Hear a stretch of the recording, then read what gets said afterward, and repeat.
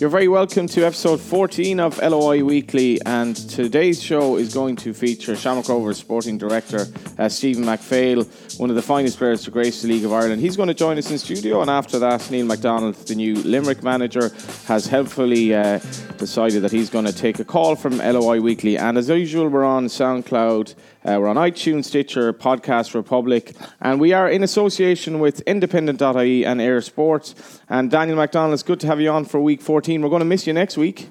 Yeah, well, I mean, I might call in. Well, I'm going to be in New York for the Ireland-Mexico game next week. So, are you excited, or is it kind of just another... I know, I'm always excited about going to New York. I mean, New York's a fantastic city. Obviously, it's an international week. Must mean that Dock and Cork are playing, and sure enough, they are. They are next week. So you come in really fired up on this show. Going to miss that. Yeah, it's a frustrating. Let's just let yourself go there. I'm just in bad form, really. Tell me why. Well, okay. Now we're just coming in off the back of 2 rounds of fixtures. I know we're going to speak about them when Stephen joins us, and we'll go through some of the games, and we'll obviously preview later on. Speak to Neil MacDonald. I always find this an interesting time of the year because the Premier League stops and football continues here for the summer, and obviously there's always an element here of there's an element of the spotlight comes your way. Okay, there is a couple of internationals coming up, as I say, and but then in like sort of June, July, with the European games, there's sort of a window of opportunity there to maybe push it to people and get some bodies in who maybe are missing football because, there's no Premier League sort of in their structure every week. And what's happened? So, well, it's just, I think the optics, the timing of it is wonderful. Then on Monday, the first day after the end of the Premier League season, the big FAI announcement is it's Manchester United Sampdoria friendly on August the 2nd. And okay, I mean, in some ways that's fair enough. I mean, the FAI have a job to do in terms of finances. If their financial reports are negative, the likes of myself and other reporters will say, well, could you have done more? And these games are revenue generating. But there's just something annoying about, this is possibly a week where you would want some direction from the top with regard to the league, a bit of, a marketing push, whatever it might be, to say to people, listen, football doesn't have to be over for you now for the next couple of months, get out there. And instead, we have this fanfare around a friendly between Manchester United and Sampdoria, which is fine. It'll do quite well, I'm sure. But there's a lot more to it than that. Well, there is more to it than that. And this is the thing. Well, there's 2 aspects. One, there was games on Monday night as well, including like Finn Harps and Pats with like 380 people at a Premier Division match. So the midweek games, I guess, are a product of the dysfunction of the league and financial issues, and even the fact that Man U and Sampdoria gig was on. We had this elaborate press release, seductive. Oh, it's going to be a team with 22 titles between them, and then it was 21 titles between them. But even drawn out over 3 or 4 days, like a promotion, a teaser for this announcement. Meanwhile, Monday and Tuesday games, Asher.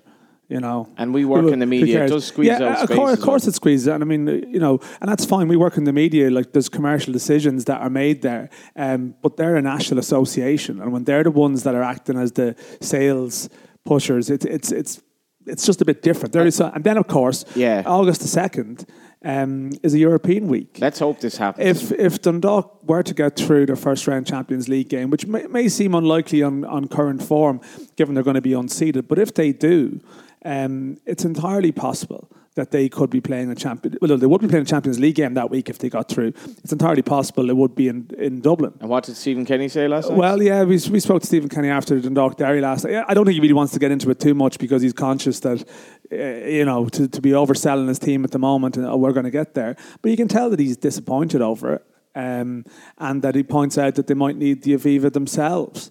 If Dundalk were somehow to play Celtic that week, it would be so embarrassing for the hierarchy that they're effectively off sort of peddling tickets for another game.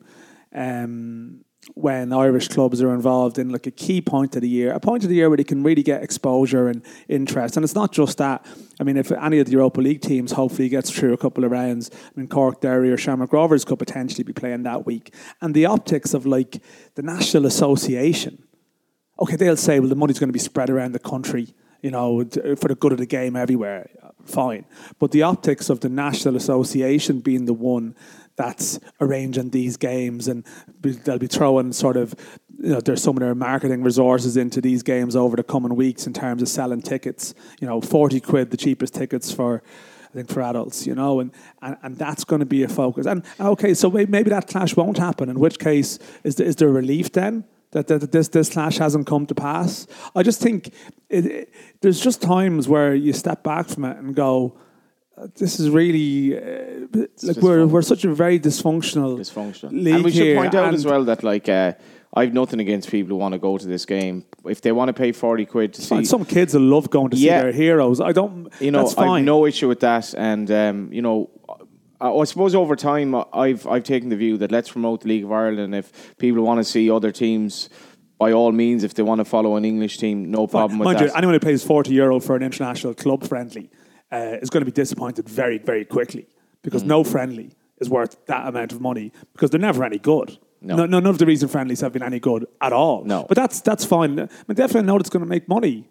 And like there's probably, you know, there'll be third parties involved. And, you know, like Shamrock Rovers are having a friendly with Burnley in the summer, and they know, you know, that's actually on a Friday night, and there's an element of, well, you have to suit the schedule of the bigger club and to get the revenue in. And I've no problem really with that at all.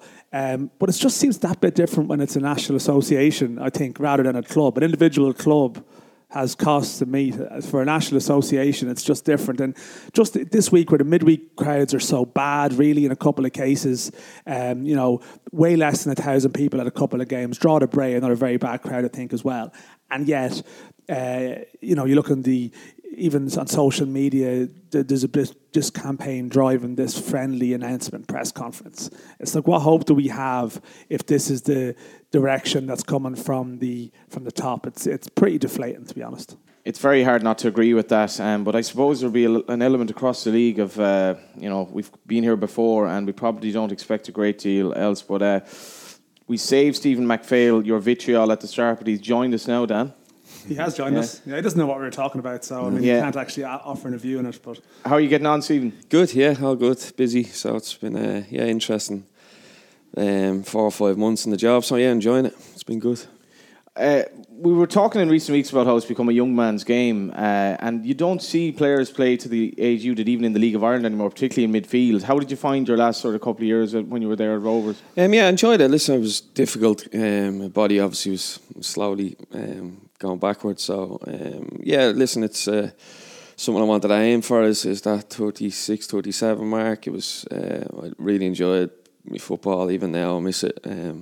Try and join in as much as possible with the first team if they're short numbers. Got a game a couple of days ago, so no, I miss it loads. So I think you just got to, as a player, you just got to try and look after your body as best as possible and try and play as long as you can. Do you still have that good five-a-side game going between? Yeah. Just give people a rundown of the sort of the team here. Is it Robbie? Yeah, we have a good five-a-side team. We brought it into the hall now, so we've got a decent head tennis competition going on as well. So it's Duffer, Robbie, obviously the manager Stephen, Bradley, Glenn Cronin. So it's good competition. So it's interesting every day. It's not bad. It's not a bad five-a-side, Johnny. To be fair, not bad at all. And it must be hard, I guess, for players. And we had obviously Aaron Lennon would kind of bring forward the mental health sort of issue at the moment, but there must be a massive hole there when you finish. And notwithstanding, you may have money, but it's not about money necessarily. It's just about finding something to replace it.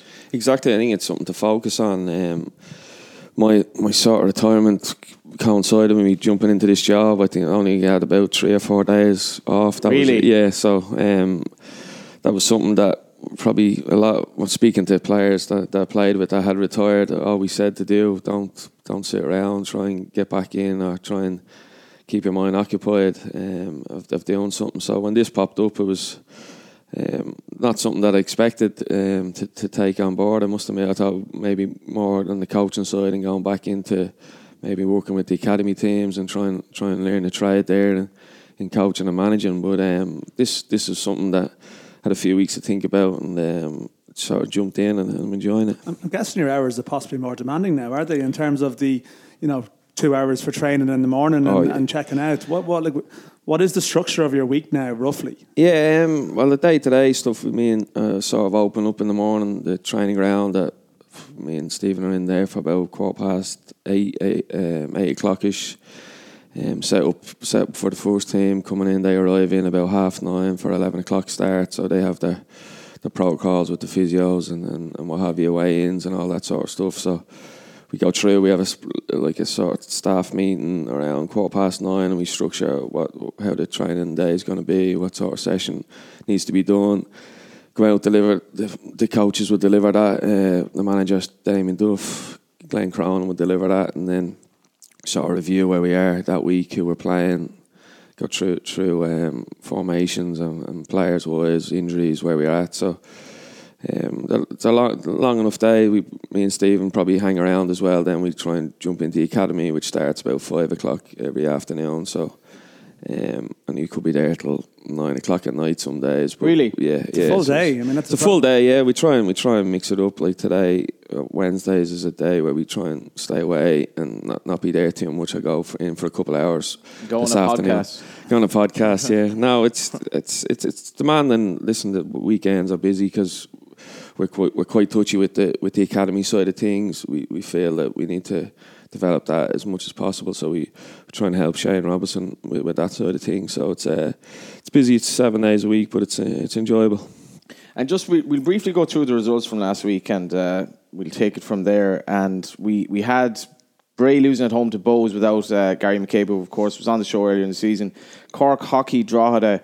I never remember seeing a game with, I think Drogheda had one chance on the highlights, and they put that in just to show them having a chance, because it wasn't even a chance. It was so one-sided, it was quite worrying.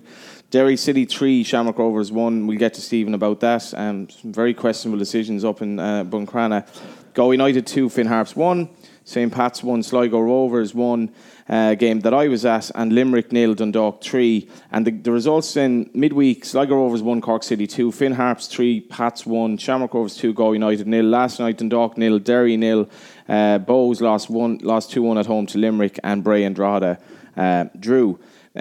So if we just briefly go through the weekend's games first, what happened in Buncrana? Because watching that goal that was disallowed, it just looked, and I'm not into giving over referees, but it looked highly questionable. Yeah, obviously I was on the side, and I couldn't believe he gave it. I thought actually he did give it for me, the way he reacted. Who gave it as well? They looked like the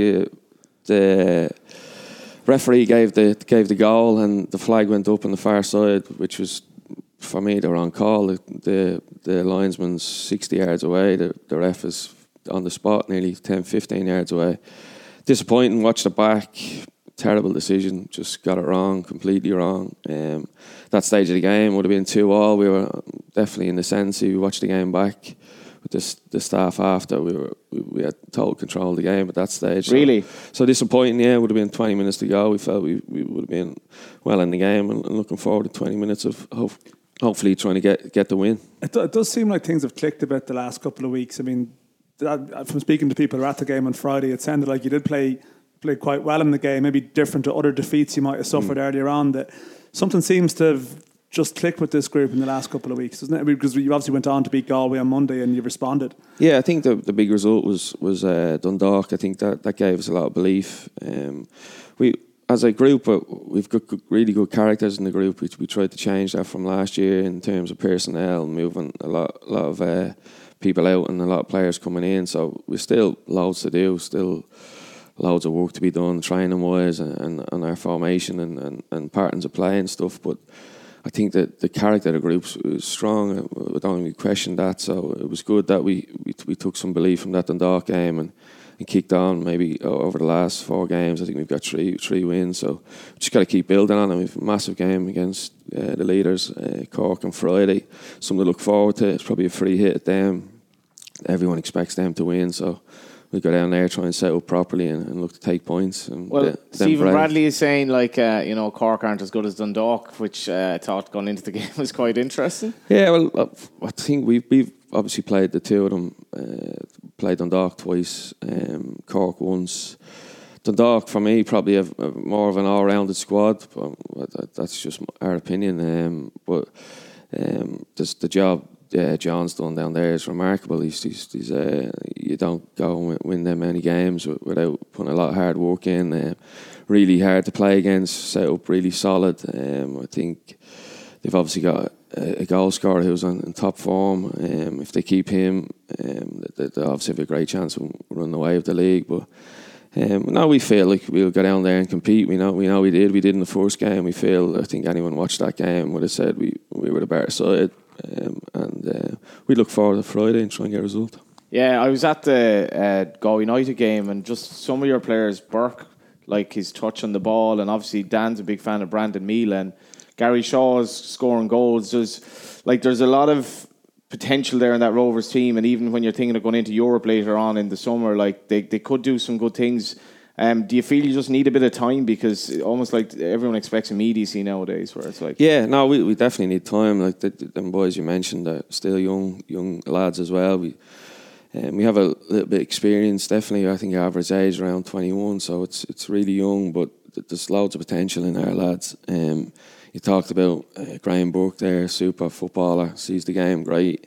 He's come into his own still. I think there's loads to improve on him. He's working his socks off every day. You look at him and you're like, the League of Ireland is lucky to have a player like that who's young and just very talented. Like, yeah, we're delighted to get him. Obviously, it was out of the blue. I think he had a chance maybe to go to Holland at one stage, and it broke down. So we jumped in there, and we feel we got a really good player in the hands. We're trying to tie him down as much as possible, because he's an interesting one going forward. So, Brandon's in good form. Trevor Clark's had an excellent season. A very exciting player, young player, done well at international level as well. So, yeah, there's a lot to look forward to. I thought it was interesting when you were interviewed on Soccer Republic earlier in the year. You were saying, like, and it was quite fitting at the time, when you were young, the one thing that came into the young player's head was, how do I get out of Ireland? And the Rovers project is basically to make certainly an alternative option be there, you know. And I do the Galway United match program, and all the young guys at under 17, under 19, their ambition is to play in England. But like Dan, obviously you look at the likelihood of that and the alternatives that Rovers are now offering and other clubs. Is that the future? And from under 13 even up, under 15, under 17 up, where will we be in maybe 10, 20 years' time? I hope we'll be strong. I think, listen, I hate when people say we're going backwards, or we're not producing players. We'll always produce players. This country's renowned for producing good. That's like the senior team. Yeah, exactly. And I think young players in this country, I now have the hunger. I've probably, over the last 6 months since I got the job, I've been in 8, 9, 10 academies all around the world, trying to see what they're doing and try and get ideas. Where did you go? I went to quite a few in England. I've obviously been to Leeds, went back there. I went to Sunderland. I went to recently I went to Genk out in Belgium, which was really interesting. They do different type of training than most do. So I was trying to pick up ideas, but I come back to our academy and I see the same stuff, same players, same caliber of players, the same caliber at Rovers as you'd see at those clubs. Definitely in the younger ages, from 8s, 9s, 10s, 11s, 12s, that age group is still fine. We're well on a par. We'll compete. So where do we lose them then? Well, not lose them, it's the wrong term, but is it sort of the contact hours and time with them when you get to 100%. That 12, 13? Yeah, that 12, 13, 14 we miss out. We don't get them as much as other countries do. We're trying to change that. We're trying to tap into skills and trying to get day releases like they would in England. So I think we just need to. We can't get carried away. We are where we are in the chain, but we need to keep developing our kids. We'll produce players if we do things right. It just need the opportunity for them to progress in this country first and foremost. And if we can keep them till 17, 18, our best players, and then they move on, that's better than 14, 15 for me. That's an element of support, I guess, from Rovers as well, I suppose, to encourage you to go and see these academies. I mean, to be open to ideas from outside Ireland. I mean, are you getting stuff you can bring back from there? Yeah, definitely. The board have been unbelievable. They've obviously restructured the whole. They need a lot of credit for what they've set up for me, like from under 8s right through to 19s, they want that to be a main focus as well as the first team. And the restructuring of my positions is a new one. Hopefully take some pressure off the manager that way and let him concentrate on the coaching side of things, and right down through the club. We have a new CEO, new COO, which is, we're all new, we're all young, we're all making mistakes and all learning still, but we want to put the hours in, we want to work hard and try and develop the club to get to a standard where we believe we'll compete going forward. What's it like sort of going to work in the morning or whatever, and you've got Duffer there and you've got sort of player, I think even I spoke to Dave McAllister recently, because I know you've had Robbie Keane in training for you a while, and the actual access for young players to come into their daily work in Ireland and have these characters around them, which is something that we haven't, that the League of Ireland was never associated really with former internationals. It was almost like two different worlds, and what you're trying to do there is sort of bring that knowledge and give it to the next generation. Is that something that's real, an encouraging aspect of this project? Definitely, that's exactly what I got involved in. It's trying to give back something to these 14, 15, 16-year-olds and try and set a standard and try and get some demands put on them, because I don't think, like watching schoolboy football, they get in habits, they get in their time, turn up late, all this stuff. It really irritates me, and I just want to try and set a standard. I think having the likes of Damien, Robbie around the training ground every day lights up the place for our young lads. You see them attach themselves to him, try and ask questions, try and take stories from them, what they did when they were their age. All that stuff for me is important that we hand down as ex-players and players that are not long finished. And obviously Rob's still playing, but he's training and looking really sharp, and they're learning that side of the game as well. Being able to play with him is important. But no, it's just trying to lift the standard of our place and try and make sure all the little details that is expected in other countries is happening at our place, and we'll see fruits of that going forward, and no doubt about that. And the coaching, like how young is too young almost in terms of getting the player, because I always found like maybe certainly when I was younger I thought we weren't really coached properly, because we weren't coached how to actually just control. To me was everything about if your first touch was good, that created everything, where it was about winning. Like, now I didn't play at any sort of decent level, but how young is too young, and how do you teach kids at a young age? It's difficult, but there's loads of, you can argue about this all day about when do you put structure on a team, what age group.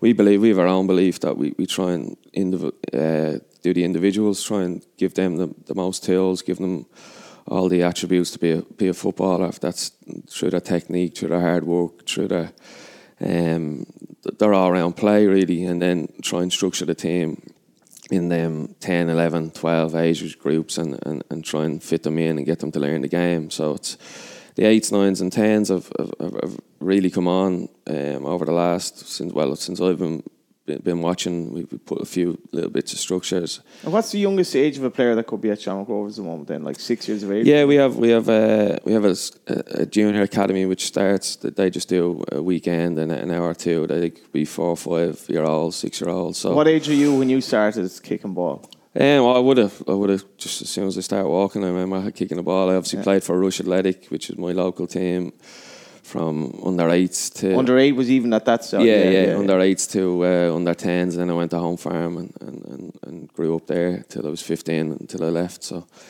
it's all a bit different now. The kids now have a good opportunity, and I think we need to try and give them all the tools to become footballers. How much potential is there in Ireland for a League of Ireland club? Do you feel that it's untapped, and that, I suppose when you left us, the league was probably in the doldrums for quite some time, but it seems to be on an upward curve now. But is there potential for Shamrock Rovers obviously to play in the Champions League group stages in the next 10, 20 years? I think so, yeah. I go to these places like Genk and what they've done and what they've achieved. It just looks like where we were maybe 5, 8 years ago. Now they're selling players out of our academy for 14, 15 million. Like it's doable if you're willing to put the hard work in and try and think about what you're doing and try and get a structure to it. Is that one of the key components of this kind of project, that you're going to sell something on eventually? and it's going to finance basically the future. Well, we know where we are in the train.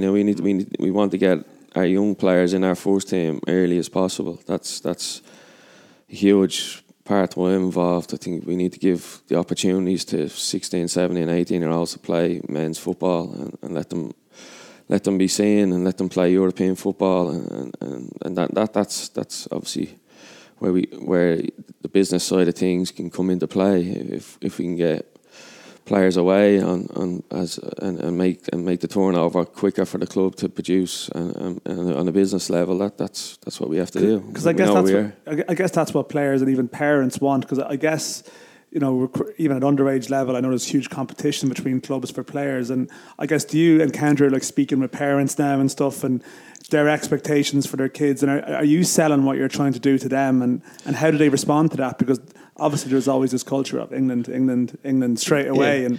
There's loads of rumours going around about our club wanting fees for players to go on trial, fees for this, that and the other, which is nonsense. We don't. That's just obviously other clubs trying to store some stuff. You think it's innuendo, like? Yeah, no. Listen, it's frustrating because we're in the firing line for that. We understand we can't stop rumours, but it's not happening. I know it's not. I wouldn't stand in any kid's way of any kid's dream in terms of that, and we wouldn't take fees for going on trial. That's nonsense. So we do our business the right way. We know if we have an asset, the compensation, it's there. It's black and white. We don't dictate that. So now going forward, as we said, we have a head coach who believes in youth. Has probably set up our academy, which along with Shane Robinson 3-4 years ago, he understands the system, understands what this club's forward thinking is and how we want to produce young players in our first team and try and build a club that's sustainable in a business sense as well. And in terms of the finances, obviously it's not necessarily your consideration, but how important is it for Rovers to do well in Europe even this year, and how important is it to qualify for Europe next year? Because it can't all be based on, I suppose, the potential for a player to be sold. Yeah, it's big. It's obviously if you get through around, it's obviously the money's huge, and get to two. It's as we've seen, and it just multiplies. It multiplies. It's extraordinary, even how Europe has become so important. We were just talking about this last night.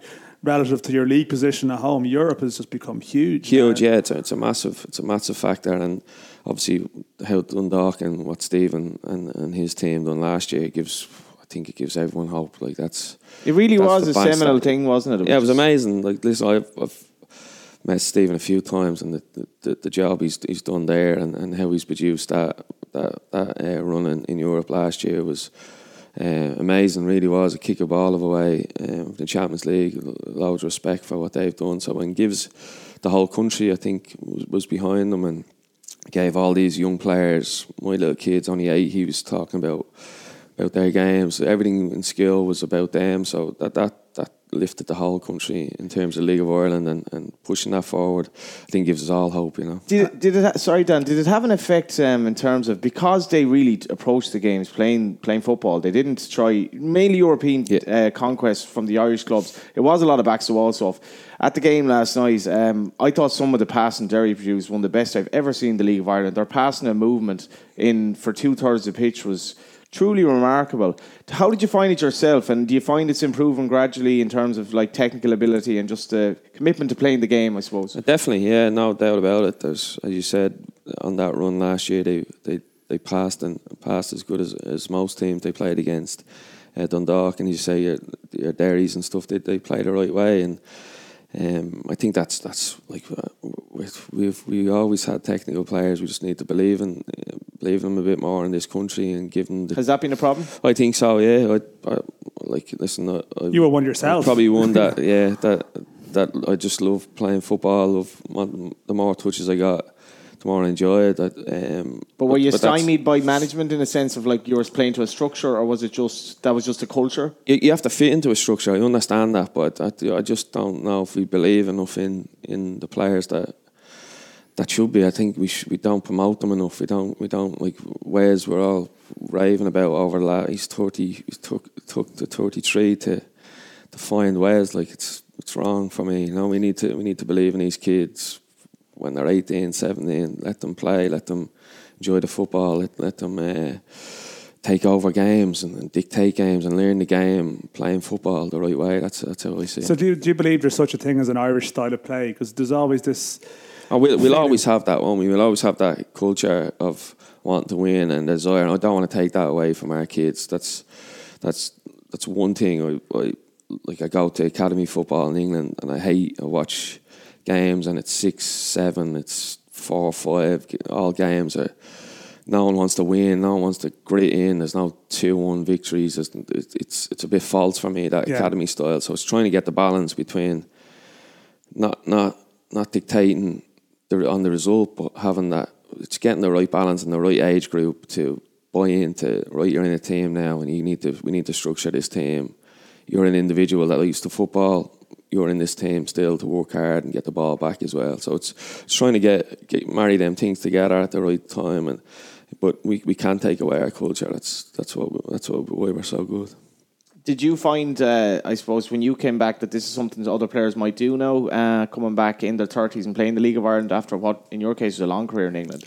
I hope so. Yeah, listen, it's a really good level. Like the European games, I really enjoyed the last couple of years playing in Europe, and I hope so. I hope.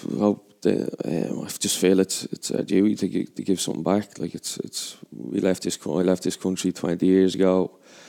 I'm back now a couple of years, and I love it. I love coming back. I love the kids still have the same banter and the same dryness. And Dublin, it's I forgot how good it is really when you're away for that long. The hunger and desire still in our kids. I look in their eyes and I know they want to be footballers. So that's a good thing. Because isn't that ultimately the thing? That, I mean, Irish people quite like living in Ireland. Like they like coming home, and that if you offered something for players to come back at a certain stage, okay, they're always going to go for the real riches and for the But that if you had something here, lads don't necessarily want to stay away and drop down the divisions and sort of go to Rotherham and go to various places for a couple of years. Yeah. It's good to have an option of some kind here for them, isn't it? Definitely, yeah, 100%. I think that's and it needs to be at a standard where they've been. England's really good standard down the league. So if we can get our stuff in shape and we bring them around and show them our structure day to day, how it's going to be, it's not going to be any way different than a championship team or a League One team. They'll come home. They usually will in them 30. They might have an Irish wife or an Irish girlfriend that will want to settle here. So we need to draw back as much as that experience as possible. That's the big thing about even just having your training ground facility as well, having something to show off to someone rather than sort of come out to the AUL here and there's 6 other teams training there. Yeah, that's huge. Like that's something that obviously we're trying to achieve in our new grounds in Roadstone. It's important that we see that out. I know it could take some time. It might be 2 years along the line when it's all wrapped up and finished and we're happy with it. But at least we have our own base where we walk in there and it's Rovers and it's from under 8s to first team. We're all there together. We come off the pitch sometimes when we're doing warm downs on a Saturday and the under 8s are coming in and our first team players are setting up the pitch for the under 8s. So that's great. That's important, and I want that to continue. That's something that I feel was totally missing the last couple of years when I came home, and there was no togetherness in the club. There was no under 8s new, the first team, no under 10s. No. So now we're seeing that happening over the last 6 or 8 months, which is great. It's a community club. Yeah, we feel we're together. We're slowly. It's going to get better because the facilities are going to get better. We're going to work on that. We're trying to. What will Roadstone be when it's finished then? We're just trying to improve. Like our next step, we've got like some phases. We're in phase 1, which was the all-weather. I think, and you've been up there. It was opened about maybe 4 or 5 months ago. So that was a big one because we could get all our teams back under the one roof because our under 8s to 12s were somewhere else. Our first team were in the AUL. It was madness. We were all over the city. So there was no togetherness in that. So that's happened. And the next one's trying to work on our grass pitches. Is trying to redevelop that. Trying to really get that up to a standard which is top drawer with drainage and sprinklers and have full 11-a-side pitch, 9-a-side pitch, and then we work on trying to get a training ground building together, which we've already applied for planning, and it seems to be going through. So we're in the process of trying to establish our own base, our own building, our own facilities. That's ours, and that we work. Everyone works out there. And when the first team trains, do you put on your boots? Yeah, I try and do as So much are you as kind possible. of trying to stay away or try to go in? No, I'd be around, you know. If someone drops down with an injury, I'll jump in. So you're So I usually have a fight with Duffer, because Duffer's... He's still involved, is he? He loves it. He just can't get him off the pitch. He'd stay out for hours on his own, running around and playing with the ball. So. Is he still renting five-a-side pitches on his own? Yeah, I think he's got his own Astro up in Roadstone now, so he's happy. Just goes in there and just kicks the ball away for a while. It really is amazing. Like, and is there any sense that like there's a hierarchical problem that like you might kind of step in Stephen's toes or somebody else might step? Are you all just happy family? No, we get on. Like, listen, we get on great. Like, me and the manager Stephen were together too long, probably every day. Like, you know, last night we were up in Drogheda watching a match. We're always together, but we're on the side. Like, listen, we argue and I'll say my point, and he'll ask me actually, because I don't put too much on him. He asks me my point, and he'll disagree, and we'll get on with it. We're good mates. We share an office probably this size. Myself, Damien, Stephen, Glenn, Jose, the goalkeeping coach, Darren Dillon, the fitness coach, and the physio, Tony McCarthy, and we're really together. We have the doors open. We come in. Everything's there of what we want to do, and it changes every 5 minutes. Someone will say, "No, we should go this way," and we'll bang our heads together and we'll agree with it along the way. But we're all good friends. I mean, are you there in some ways to lighten the load on Stephen too? In terms of, are you a buffer for him in terms of, I don't know, speaking to the club about stuff? You want to arrange a friendly or a trip or something like that? Or exactly, that's really my job. You know, is trying to take all the stuff that just let him concentrate in the coaching. You know, that's what he's employed to do. He's really, really good on the training ground. He sees the game really well. He's going to be a top coach. There's no doubt about that. He's young, hungry. He works his socks off. You have a lot of faith in him? Yeah. And that, like, he works so hard. Like, he's torn me back, and he's in with the under-10s at 7 o'clock at night. It's like, come on, you need to go home at some stage. He just loves coaching, loves the adrenaline of being on the pitch with the players. So that for me is why he's going to be so good, and his knowledge of the game. He's a good footballer, knows the tactics of the game, and he looks outside the box for me. But so that's more or less answering your question, Dan, is trying to take all that stuff away. Obviously, we need stuff like high profile friendlies to keep us ticking over. Financially, we need everything behind the scenes to be in check, to try and keep the club on the business side going as well. So I try and relay that to the board. I report to the board on the football side of things. Stephen doesn't have to do that. So contracts, I try and look after that side of things for him as well. Obviously, we speak if he's looking for a right back and he wants me to go and watch a right back, I'll go and do it, or a left back, whatever it may be. Wherever he thinks we're short, we'll go together. But are you a good judge of a player? Me, I don't know. I hope so. I've been long enough in the game that I feel like we look for the same things, which is important. Yeah, you are conscious that, I mean, it is because of the Rovers name, and I think Stephen said it himself. I mean, you had a couple of bad results earlier in the season, and it brings scrutiny that you mightn't get elsewhere. And is that just something that is part of the territory? Because I think the Rovers project thing sometimes will be used in negative terms if the first team results are going badly, or they've taken their eye off the ball because, you know, they're concentrated on the kids. We actually haven't. It's the same budget as the last 5 managers has. The first team stuff.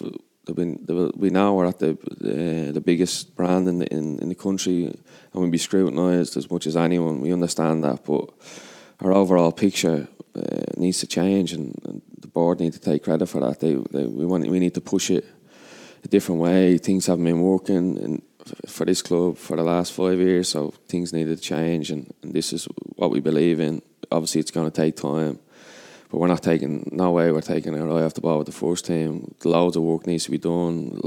Overhaul the new players needs time to settle, and it's only, as you said, over this last month where the the formation's really been nailed down.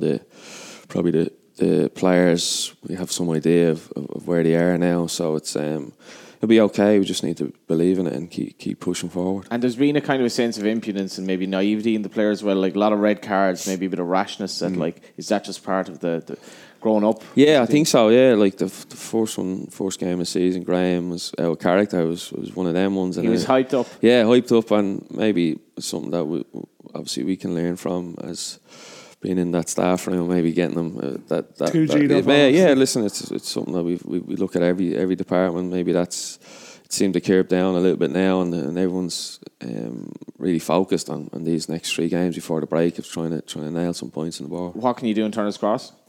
We can have a right good go at them. That's what we're going to do. We're going to try and set up properly. We know what they're strong at. We know there was nothing in the game in Tala. If anything, we should have won that game. So look forward to it. They're in a super run of form. They've really good players. Obviously, Benno at the backs, holding them together, strong leader, and they have a man up front who's scoring goals. So we need to be wary of. And I suppose my final question for you: where are you going to be longer term? Would you like to be first team coach somewhere or other? You're part of the project of Rovers long term. I don't know. Listen, I just want to try and concentrate on what I'm doing now. I'd probably love at some stage to manage our coach. I need to probably get on the pitch a bit more than I am. I haven't been on the pitch as much as I'd like to be, and try and learn that side, because when you're a player, you take for granted these sessions just magically appear in front of you, and that you can deliver them. It's not the case. It's difficult. So many a time I've gone on the pitch and froze myself as a coach over this last year or so. So I need to learn that side of things. I need to try and develop that. And at some stage I'd like to. If it's here or if it's foreign, still open-minded to my career. I know that. I just want to try and help the football club. If I'm here, if I'm not here, that it's structured right and that there's a good future in it. Great having you on, Stephen, and best of luck for the rest of the season. No worries. Thanks, lads. Thank you. I always love an old podcast. I felt a little bit starstruck there. He was just watching him play. He was just such a baller, and you can tell he's just, his passion is like still there. Oh, he was an excellent player. You know, one of the most creative Irish midfielders that we've had, and probably didn't play enough games for Ireland, I guess. And I guess when he's talking about Wes Hoolahan not being recognised till late in the day, I think you could argue with Stephen McPhail as well that he probably should have played quite a few more games too for Ireland. And one of your media buddies now, Kevin Kilban, was extolling the playing ability of our next guest when he was a younger guy, quite recently, the new Limerick manager who's just joined us on the show now. Neil MacDonald, yes, Neil MacDonald joins us. How are you getting on, Neil? I'm very good, thank you, especially after a great result and a great performance last night, that's for sure. Yeah, Kevin Kilban reckoned your touch, your passing and your shooting was up there with, like, he really was genuinely saying this lad was an amazing baller back in his day. Yeah, he was a young kid when I was at Preston there, so I tried to help him on his way, and he's done fantastically well in his career, his football career, and obviously he's doing very well in the media as well, so I look forward to catching up with Kev, to be fair. Yeah, he's frequently in Dublin nowadays, as were you last night watching Limerick versus Bohs, and it must be a relief just to get a win, because obviously the Dundalk game went a bit awry with Trevor, with your keeper getting sent off rather, but just to get a win in the first week is obviously a bit of a relief, I guess. Yes, it is. Well, it's always important when a new manager comes in to get that first win, and it just reaffirms what you're trying to do and keeps the players on a positive footing. They hadn't won for a fair few games, so it was vitally important that we turned that round, especially after getting a beat at home against Dundalk. So it was a great team performance and a well-deserved victory from start to finish.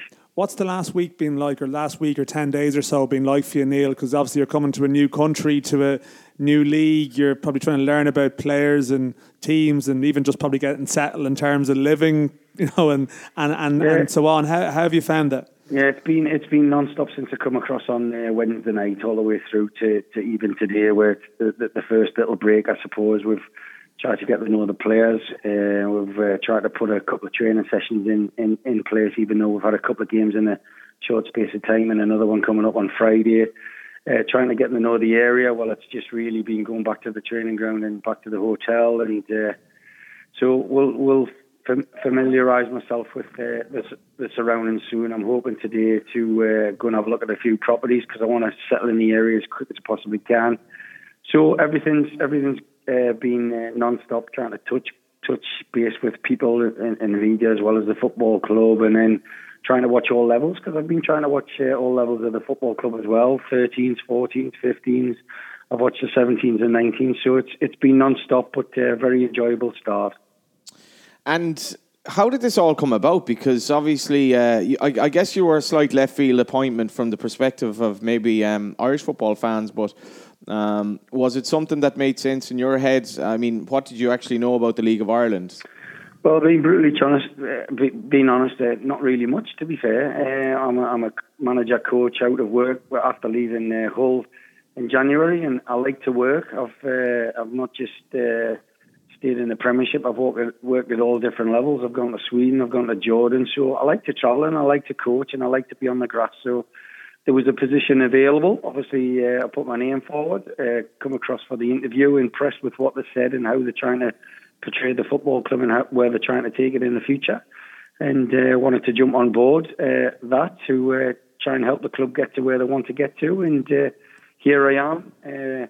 Not even a week, played 2 games and met almost everybody in Limerick at the moment. Welcome to the League of Ireland. It's been fantastic, yes, of course. And you spoke to Big Sam, to Sam Allardyce. I know maybe Limerick's a different club in some ways to what it was when he came here, but he was someone you spoke to at the start of the process. Yeah, well, it's a long time ago since he was here. The club's certainly changed since he first started off, but with working with him for 12 years, he always spoke very, very highly of his time in Limerick, and he said how friendly everybody was and welcoming they were, and they've certainly proved that since I've been here. And as I say, it's nice to be involved with football again, which is great. And Sam obviously wish me all the best in my start, and long may it continue that we can keep on winning games like we did last night. Do you feel any pressure now? Because he's obviously left Crystal Palace and he says he wants to travel, so he might want the Limerick job back. Well, he can't have it because I've got it. There you are, Big Sam. Are you surprised by Sam's news, actually, the fact that he's moving on? Being brutally honest, no. I think he has been talking about taking time out to spend with his family and doing things where when you're a manager, certainly at his level, it's 24/7 and you haven't really got much time to do much else. So I think it's a well-earned rest that he's having. It remains to be seen whether he wants to come back, but he's going to spend some time with his wife and family and grandkids, and it's totally deserved. And that's the thing, Neil, as well. Like, you can just envisage him, like, doing a bit of gardening and just having this kind of moment where he's like, "No, I need to get back playing. I need to get back managing." Well, listen, that's himself. He's been managing for a long time. He's been involved in football for a long time, hasn't he? And the pressures come with that as well. So that takes a toll on your body and mind as well as your family. So it's a perfect time for him, I suppose, to finish, knowing that he's saved another club from relegation. He's been a manager at all the different clubs, and he's always progressed the football clubs that he's been to. So well-deserved rest, and it remains to be seen whether he comes back into it in a later date. Did you have sympathy for him with the way it all transpired over the last year or so? Yes, you have to, because he worked very hard to get himself in that position where he was thought of, or even eventually given the job for the England job. And the way it finished, it was really, really bad, because he worked hard to get there. He educated himself. He's obviously trying to push forward the English game in itself. And when you get the top job, that's a dream come true. And to lose it after only one game is devastating. But he's come back, and he's proved that he's got the zest. And he certainly didn't have to prove that he's a really good manager to save Crystal Palace. I think when he went there, everybody knew that Crystal Palace were going to be safe.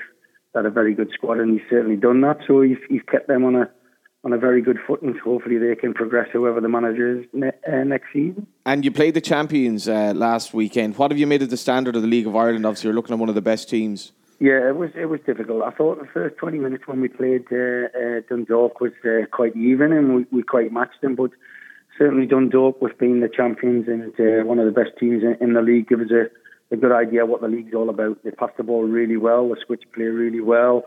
and they certainly took the chances very well. And the same with Bohemians last night. They tried to play some good football. So if that's the standard is very good. And we've certainly matched and bettered Bohemians last night, and that gives me good hope that we can compete, knowing that we're a newly promoted team in this league, and we've got to work extremely hard in matches as well as on the training ground to try and improve, because there's lots of ways that the team can improve themselves to push on to the next level. Neil, what have the owners and sort of the board and people at Limerick said to you down there in terms of what they expect this season?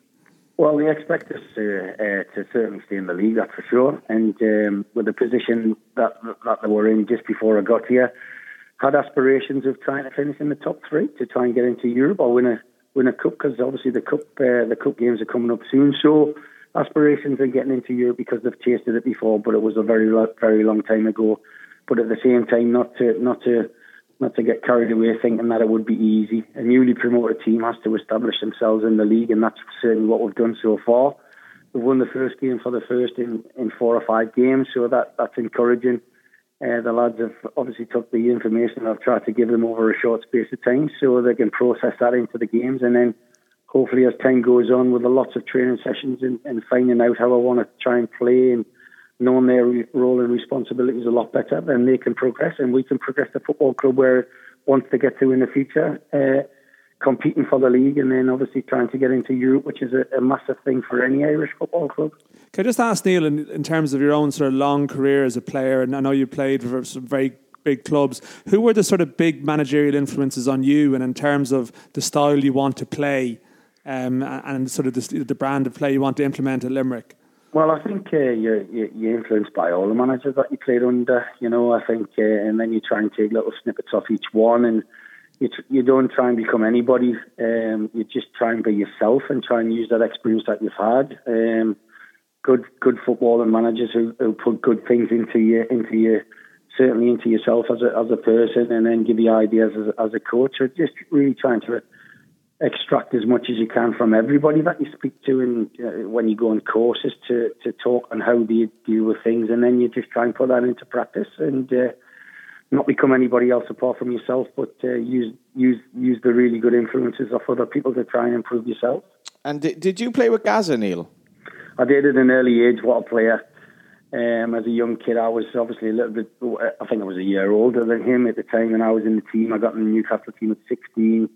He come into the team later on and took the place by storm. I'm sure he did, yeah. Eventually moving on to Spurs, and then obviously the rest is history. But a fantastic young talent with not a care in the world, a lovely, kind and gentle person, but obviously a little bit of a free spirit, and he's had a fantastic career, hasn't he? And it's really, from me knowing that I've grown up with him to what he's doing now, it's a shame on how it's ended up.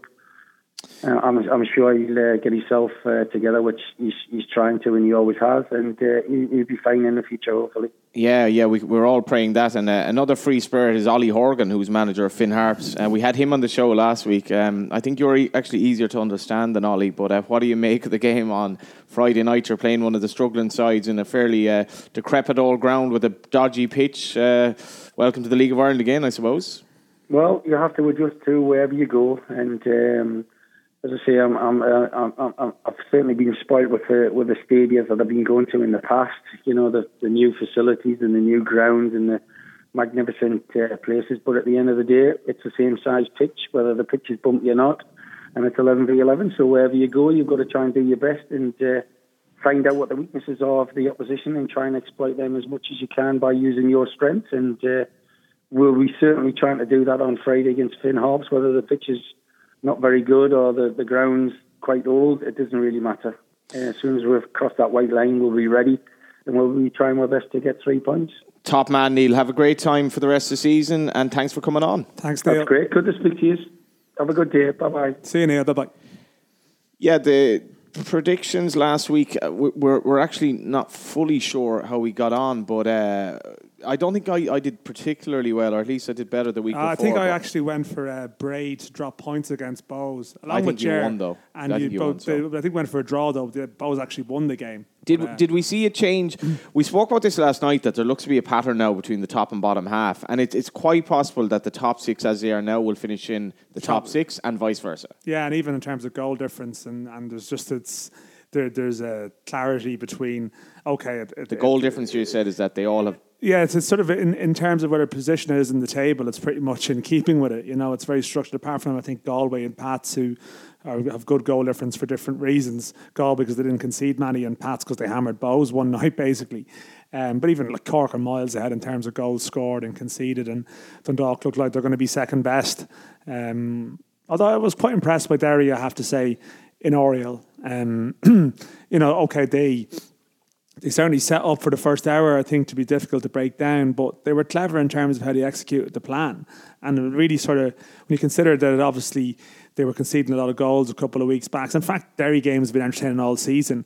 But actually, they were very disciplined in the game in terms of keeping their shape and restricting Dundalk to chances. Yeah, no, it wasn't a hard luck story for Dundalk. Not at all. They didn't create enough chances and really sort of penetrate the Derry back four or test Gerard Arty enough to say that. That said, I wouldn't say Dundalk were dreadful either. It was actually not at all. It was a very good game. It was a decent game for a 0-0. And by the sounds of it, Derry Rovers last week was a good game. So I think when the top 5 or 6 sides are meeting, we're actually getting some good matches. It's just, I guess, there's that inequality or that maybe gap between those. And to be fair to, we're still slightly in two minds about the 10-team league, but looking at Drogheda getting absolutely hockeyed by Cork and some other games I've seen lately and in the stadia, it does kind of open up that we need more games like last night, whereas Cork playing Drogheda doesn't really do anything. And when I see Finn Harps getting 380 or whatever it was. We touched on it earlier. I mean, the midweek games are bad. The midweek games. And also, I must say, in next season, with a 10-team,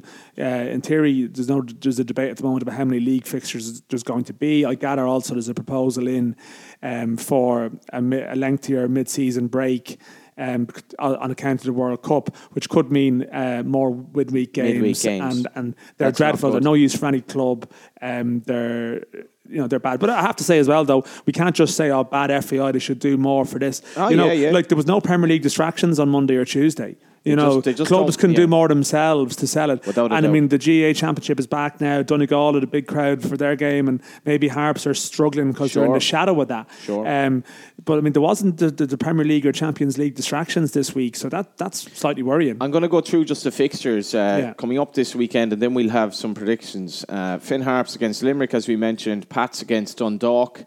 Bray versus Sligo, Drogheda United versus Derry, Galway United versus Bows, Cork City versus Rovers, no doubt the game of the weekend. First Division, Athlone Town against UCD, who are hanging on in there in the promotion race. Shelburne against Cabinteely, Cove Ramblers against Waterford. Big game in St. Coleman's Park, and the very best of luck to both sides there. Waterford are 2 points ahead of Cove at the minute, so winner will go at top. And Longford Town against Wexford. Both struggling at the moment. And Dan, okay, let's start with in the order of these games. Fly through these. Pats Dundalk. Yeah, just Pats are conceding bad goals. In fact, I couldn't believe they were 3 down at half time against Neither Finn could Harps. Ollie Horgan, I would have thought. No. He was at the Bows game with no shoes on. No shoes on. I don't know, I believe he changed into a tracksuit in full view in front of everyone. So he's an absolute legend. He is a character. But I mean, that's an amazing win for them. I also think they've got Morrissey back fit as well, who's a very talented player if he clicks. But I mean, that's a big if with him, I think. But he was probably a couple of years ago, he would have had him as one of the most exciting players in the country. So, I think in terms of this game, the Dock have a reasonably good record at Inchicore. I know they got beaten there last year when the league was won. Two of the old Pats boys going back, Hoare and McGrath. Yeah, I don't think Pats are going to. Are Pats going to be as disciplined and well organised as Derry were in terms of shutting down Dundalk's attacking threats? I don't think they will. In which case, I'm going to go for the Dundalk win.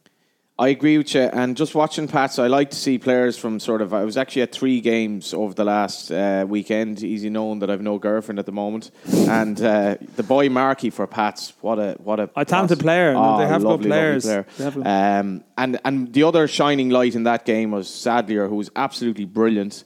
Sligo visit Bray.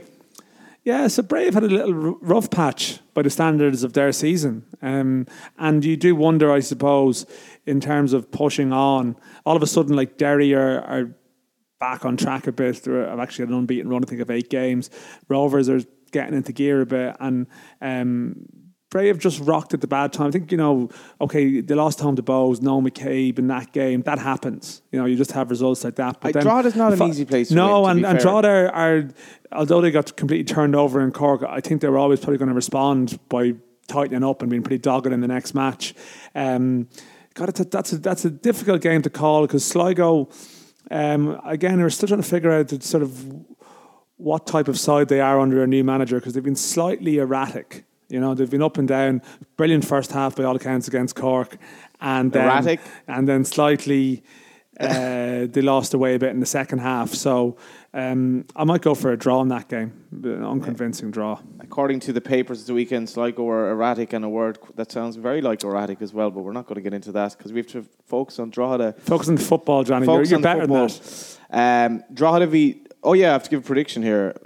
Tough one, yeah. I'm going to go for a draw, Bray and Sligo. Okay. Again, obviously we were at the Derry Dundalk game. Derry now visit Drogheda, and of course Kenny Shield joked afterwards that they were going to stay in Louth for 3 days, and with Kenny it was kind of hard to know whether he was joking or not, but obviously he was. Nicky Lowe, I thought he's not staying there. Yeah, Nicky Lowe, I thought was my man of the match last night. I thought he was absolutely outstanding. A man from the sort of small, dogged sort of a man very similar to yourself on a football pitch, Johnny. That's not true at all. Actually, I might be small, and I wouldn't say I'm dogged. He's better on the ball, I think. Definitely. He's very good on the ball. And Derry looked a good side, but Drogheda's not easy. Not easy, but I just was impressed by Derry overall. Lack a striker. Yeah, they lack a striker, but I don't know, it's sort of tight enough pitch in United Park. It's not going to be as much of an issue in terms of the pitch looked big for them at times in Oriel.